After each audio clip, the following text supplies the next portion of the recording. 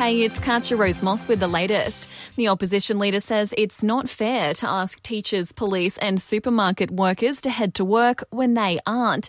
Anthony Albanese has backed the PM's decision to see Parliament back in action from next month. He says they'll have plenty of things to discuss, including, of course, the potential issues regarding the app for the coronavirus that would enable people who'd come into contact with someone who had tested positive to be traced.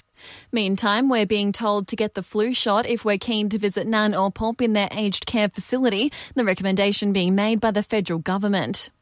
Some relief in sight for credit card holders with Westpac. Payments will be suspended for 3 months under a new support package to help those who've lost their jobs or suffered a loss of income due to COVID-19. And the original cast members of US sitcom Parks and Recreation is coming back to our small screen for a 30-minute coronavirus special to get us through isolation. Sport ARL Commission Chairman Peter V'landys has declared today D-Day for the game's broadcasters to lock in the NRL season structure. It comes after Nine tried to put a dent in the league's plan to return by May 28.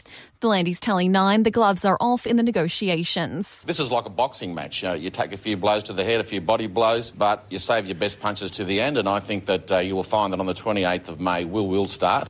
And download The Briefing now, Australia's new daily must-listen news podcast with Tom Tilley.